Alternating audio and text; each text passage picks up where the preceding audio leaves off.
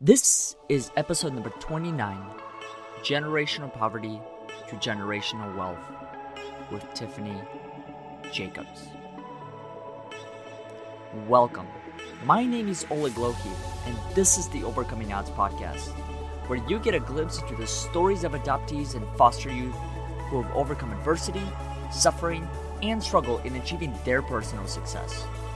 This podcast was built by you and for you to help you overcome adversity, suffering, and struggle in achieving your fullest potential.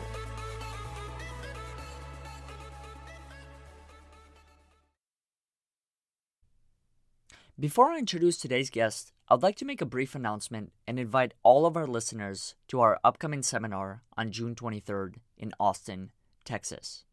A seminar where you'll have a chance to connect with hundreds of people who are going through a similar transformation that you are. A seminar where you'll hear from speakers from all over the country, including Jim Bricker, Ann Heffron, Leslie Johnson, Adele Harris, Joshua Banks, Peter Stropel, and myself included. For more information, please go to overcomingodds.today/hear me now. Now, let's get back to our guests. What would you do if you became homeless today? A condition that is unimaginable to most, if not all of us. A condition that made Tiffany become more resourceful so she would never have to lay her head on the concrete ground again to sleep, or beg at a church or soup kitchen for a meal in order to survive. Without further ado, please welcome Tiffany Jacobs. Thank you so much for being on this show. And what I would like you to do is I would like to start off with a fun fact, and that being, what is something that you recently Googled that's telling about yourself?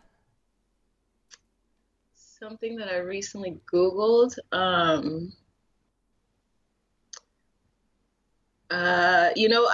I just recently Googled how to write a blog, really. I am always Googling stuff that is really about my business, things that I'm interested in that's going to progress me further in life. So I'm always working out action plans for ideas that I have. And so I've been Googling, how to write a blog, how to build a webinar, what does it mean to be, about financial literacy, things that I'm currently active in is the things that I Google that I want to learn more about. And I know, and we'll dive into this more as we get into this, but you briefly mentioned your work with financial literacy. Could you tell some of our listeners what it is exactly that you're trying to accomplish through this project? Absolutely. Ultimately, it's ending the cycle of poverty that is so prevalent in our lives. We have been building and living in generational poverty, and we don't have to, because there are, financial education is the key to understanding how money works, having money not control you and have you control your money. And so I want to be able to educate families, educate young adults about how money works, how to put aside 10 to 20% of your paycheck, every single paycheck, just like you pay your cell phone bill. You are as important as your cell phone bill. And so it's about planning for your future, planning to live beyond your retirement, because we are all, in this day and age, living healthier lives. And so we're living longer as well, but we're not planning for our future as far as our savings. And so growing up in poverty and seeing how hard my mother worked just to provide small morsels of food for her children, I know that if everyone just had a little bit of financial education, at least that worry will be off the table. When was that pivotal point in your mind where you said, it's time for me to get out of the situation that I was and start educating myself, surrounding myself with all these resources and mentors and things like that? Do you remember that pivotal point that happened to you? Absolutely. I have done so much with the Freedom Writers and traveled and spoken to audiences, and went to college, and got my degree, and achieved things that I didn't think I would ever achieve. And I looked at my life at 36 years old, realizing my bank account is doesn't reflect all the amazing experiences I've had. And so I started to realize, really when I had ACL surgery a few years ago. And I have been working through physical therapy just to get stronger. And I started to realize, wow, at 36 years old, if something, really bad happened, I don't have long-term care protection. Mm-hmm. I don't have a savings vehicle that would allow me to take care of myself if I didn't have any income. And so it kind of struck a chord in me, like, wow, all the things that I have been trying to achieve, am I trying to achieve not ever being homeless again? Mm. And that means that I have to take more concern about my spending habits, about my finances, and about, putting my resources into myself, so that I never lay my head on a concrete ground ever again, never have to beg from a church or a soup kitchen for a meal, because I could take care of myself, my family, and my community if need be. And I want to have everyone just have that sense of peace, that because they are educated, because everyone's on the same page about finances, that we could feed our families, we can make sure our kids go to school not hungry, we can make sure that kids in the wintertime have jackets. There, I went to speak at one school, and it was so traumatic that so many kids had to go to school in the snow without the proper clothes. Mm. And it's just we're living in this generational poverty when there really could be generational wealth just through financial literacy. Mm-hmm. It's a good point you bring that up, because that's something that I've had to learn throughout my life, and that is when I was living abroad. Just as you mentioned, you're not given a lot of the same things that you are, I think, in the United States. Mm-hmm. And in my life, there were definitely days when I had to figure stuff out like that, such as going out there and begging for food or making some of those decisions in order to survive. Yes, it might have seemed humiliating or embarrassing at the time, but it's like one of those things where it had to be done. So I can somewhat relate to you saying that, and not wanting to go back to that lifestyle, Right. because what I think it actually has done is that, yes, it has made me stronger, but then it also, like, it kind of redefines it, as far as, like, well, I don't really want to do that ever again, Mm-hmm. type of thing. Absolutely. And it gives you the strength to ask for the other things you need in life as well. My mom says a closed mouth don't get fed. And if you're not going to ask, you're not going to get. And Mm-hmm. so I think growing up in poverty gives us kind of a strength that not a lot of people may have, as far as, being in survival mode. You have to go out and get it, or else you're not going to have. And so it kind of gives you that knowledge that you can be resilient no matter where you go or where you fall, because you can pick yourself back up, you can find your resources, you can be able to take care of yourself. Mm-hmm. You bring up a good point, which is actually the theme of today's conversation, and that is path to resilience. In your eyes, what does it mean to be resilient, and how can one become resilient? To me, resilience is everything. I mean, I love that I say that I'm promoting positivity and resilience and humanity, because no matter where you are on the socioeconomic level, things happen and you fall, and everyone feels that feeling of defeat and discomfort in knowing that they failed. But what is it that you're going to do with that failure? Mm. That is the pivotal moment of defining if you're resilient or not. Are you going to give up? Are you going to wallow in self-pity? Are you going to complain? Are you just going to cry it out? And all those things are okay, but just for a moment, just for a split second, you allow yourself to, oh my God, I just failed, I can't believe it happened, and get over that discomfort before you say, okay, what's the next step? And your next steps is what defines your resilience. Are you going to be confident enough to try it again 6, 7, 8, 9 times?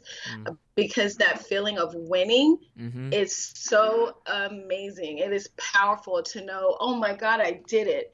And that saying I did it means that you didn't do it a couple times, but you had to get it right. And to know that, whether it's studying for a test that you failed at, and then you studied harder and you understood the material, and then you aced that test. It's little things. And so that being resilient is defining your next steps and Mm. truly learning lessons from the past, to try it again to see if you can do it better and see if you can actually achieve the goal that you set out to achieve. Interesting that you say that, because one of the things my parents taught me when I was adopted was, my dad told me, yes, you can. And then the other phrase he used was, don't ever take no for an answer. And it's so prevalent, I think, that once you look at the everything and all the challenges in that matter, it really simplifies things. And Mm-hmm. for me, I think one of the first realizations was many years ago, and I was trying to complete a task. I think it was a homework assignment, and I just wasn't able to get past a certain point to solve the problem. And I just tried it more and more, and I went to my dad, and he helped me find a different way. And that's really what I've found, is that never take no for an answer really just means that there's another way that exists to that particular problem. And as long as you Absolutely. think about it in those terms, then in a way you're going to redefine subjects like failure. Failure are not Mm-hmm. going to be looked upon as these negative events that are happening, but more so it's just the learning process. Right. And it's true with any new task that you pick up along the way, is that you're going to have that learning curve with everything you do. Exactly. And it's don't change your dream, change your plan. Mm. Change the route that you go to get to that dream. Mm-hmm. Absolutely. I want to jump back a little bit and actually touch base on your story, because that's one of the things that drew me to your profile and the work you were doing. And the question I had is, how did you find the courage to tell your story? It was a journey to share my story, to get to a point where I was sharing it in front of 15,000 people. The video that you saw was through the company that I'm in to teach financial literacy. They asked me, because I'm an original freedom writer, Mm-hmm. to share why it's important to be financially educated. I submitted it to Goalcast, and they decided to share it with the world, and it's just been getting such an amazing response. But to get to that moment, I was a little girl, 14 years old, in a classroom in Long Beach, California. I had a teacher named Erin Gruwell, and we used to journal write and diary write, and we started learning about the Holocaust and other genocides like the Rwandan genocides and the killing fields in Cambodia and things like that. And so I started to see all these survivors, not victims, Mm. share their stories and of overcoming such incredible tragedies. But when we got the idea to write our book in our diary, I was terrified, because in my household and many African American households, we're taught no matter what, don't share anything that happens behind closed doors. Mm. You keep what happens in this house to yourself. And so walking in life in that respect, to creative image that everything is okay on the outside, always be smiling, happy Tiffany, knowing that there was abuse and domestic violence and extreme hunger happening in my household, and being told not to tell anyone either. That was really a hard thing for me to try to break. And I used to see all the other classmates writing their stories and just being so excited in the process that we were actually, it's okay to write down what happened to you and what the things that are going on in your life.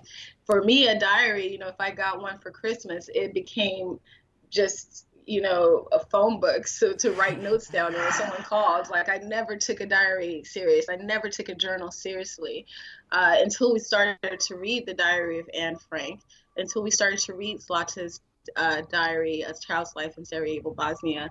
And I started to hear from young girls my age that were writing about the things that they were going through growing up through war. And I heard Renee Firestone's story. She's a Holocaust survivor. And I heard so many different, Erin Gruel had the presence of mind to introduce us to people who had overcome so much and were still able to share their stories. And so being in an atmosphere where people are sharing their stories, it breaks you down a little. You're going to start participating. You're going to start saying little nuggets, and so I just started one thing that happened was we went to National University, and Erin had a class that she was teaching other young teachers how to be better teachers. And so she started to use her high school class kind of as a focus group for them to learn, and kind of their first set of students they can practice on teaching on. And we were doing an activity, and the subject of homelessness came up. And Erin scoured the room to see who could, talk on that subject. And I just started going down in my seat. I did not want her to lay eyes on me because I knew she knew a little bit of my story. But in that moment, she called on me. I stood up and just everything came out. It was just the one time that I said to myself that no matter what was told to me in the house, not to say anything. It's overpowering when you're in a group that is so warm and welcoming and loving and wanting to help and so sincere in wanting to listen to your story. And so whatever dam in me broke, and I just said everything. It was, I was talking for so long. I think I was talking too much, but if you've never shared your story and things are so painful that you're always holding them back, it just all comes out. And so in that moment, I knew what I was going to write. And I just took what I said, in that classroom and put pen to paper and started to write my story. And I think I was writing for days on end, literally. And when I turned in my journal, it was like 10 to 14 pages. And our editor was like, it's only supposed to be a page and a half. And so I had to, I was like, but I did it. I said it. It's out, and it felt so good. It's just like a knot in your stomach gets released and you're able to breathe, and it's not a secret anymore. And your story was said in your own words, and it was like you're writing to yourself too. But it was so powerful for me to break that seal and finally kind of say what my life was like up until that point. And I did scale my story back. It took a lot of editing, a lot of rewrites, but I finally got into a page, and I think mine is one of the only like really 2-page stories in the Freedom Writer's Diary.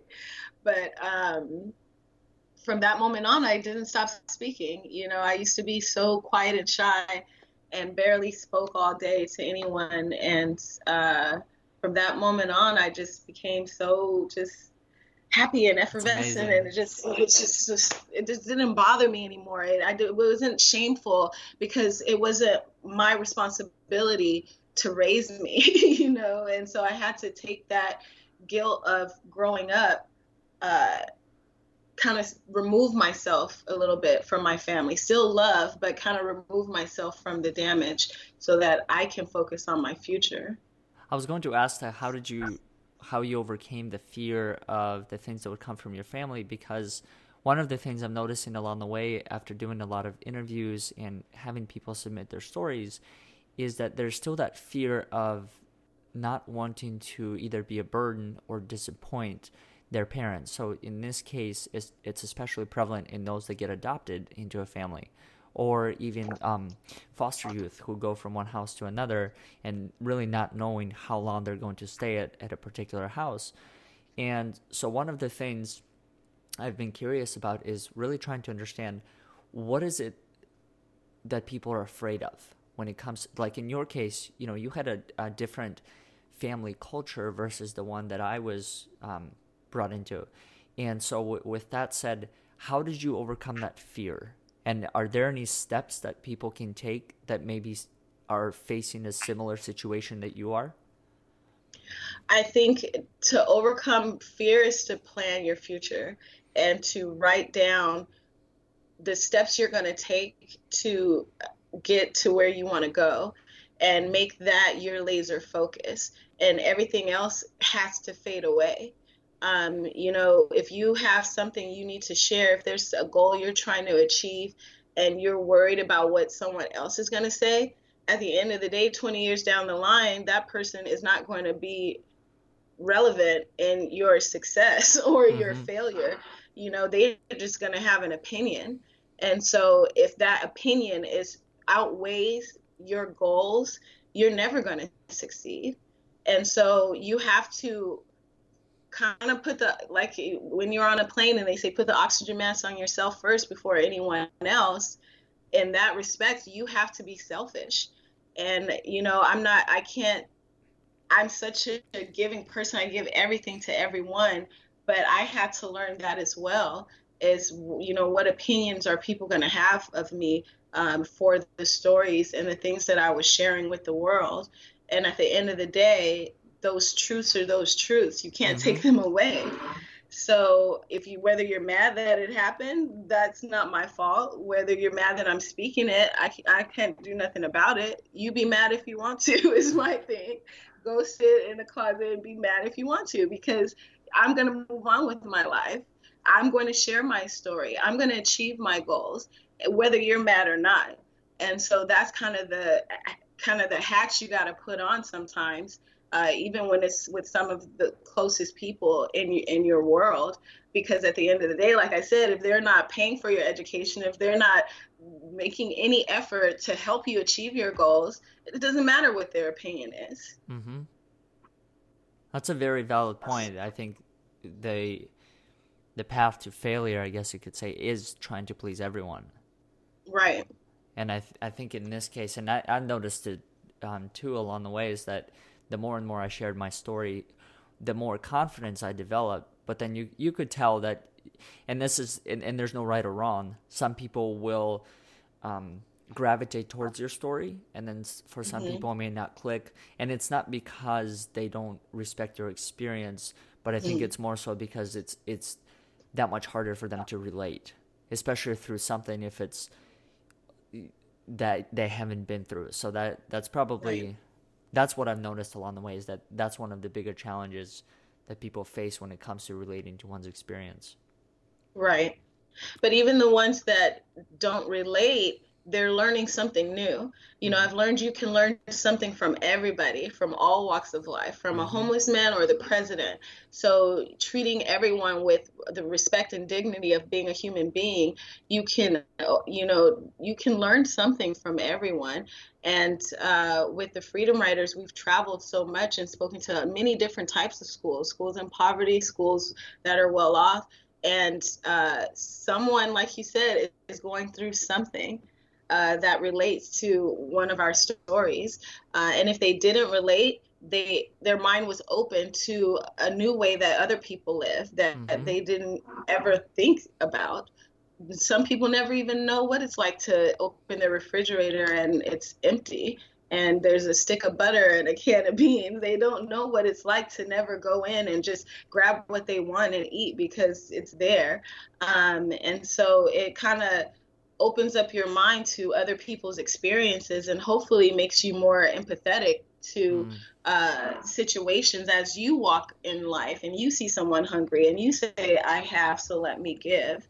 And it just makes the world a little bit of a better place. Final question for today's episode, and that is, when the odds are completely against you, what are some core fundamental principles that you always refer to? put your pride and ego aside and ask for help. Like my mama said, a closed mouth don't get fed. And if you have exhausted all resources, find some more resources. Talk to people. That don't be afraid to make that phone call. Don't be afraid to ask for a mentor. There's people in their lives that they know that they can learn from, but they may be too nervous to ask for that help and really guidance. And so you have, or even if you think you should know everything, but they're still on your level, but they're more successful, you have to put your pride and ego aside and ask, say, here I am, this is what I have, where am I going wrong, and how do you think I can move forward? And you may get so many more ideas that you never even thought of that you can start branching off of to still go back to your ultimate goal of whatever dream that is. But ask for help. Don't be ashamed. Don't be prideful. You have to put all that aside and become a student of the world. Put a learning hat on at all opportunities. Even when you're teaching, you want to be learning from the people that are in your audience and in your class. So yeah, ask for help for sure. Don't be stuck.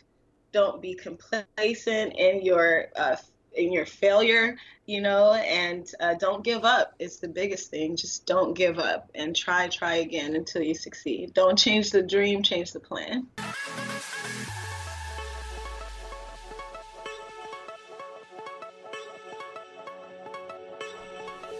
Thank you all for listening to today's episode. I hope you enjoyed it as much as I did. If you haven't done so already, feel free to subscribe to our weekly newsletter so you can receive all of our latest episodes, featured stand-up and speak-up stories, and ways you can be involved with overcoming odds. Once again, thank you for listening, and we'll look forward to having you next week.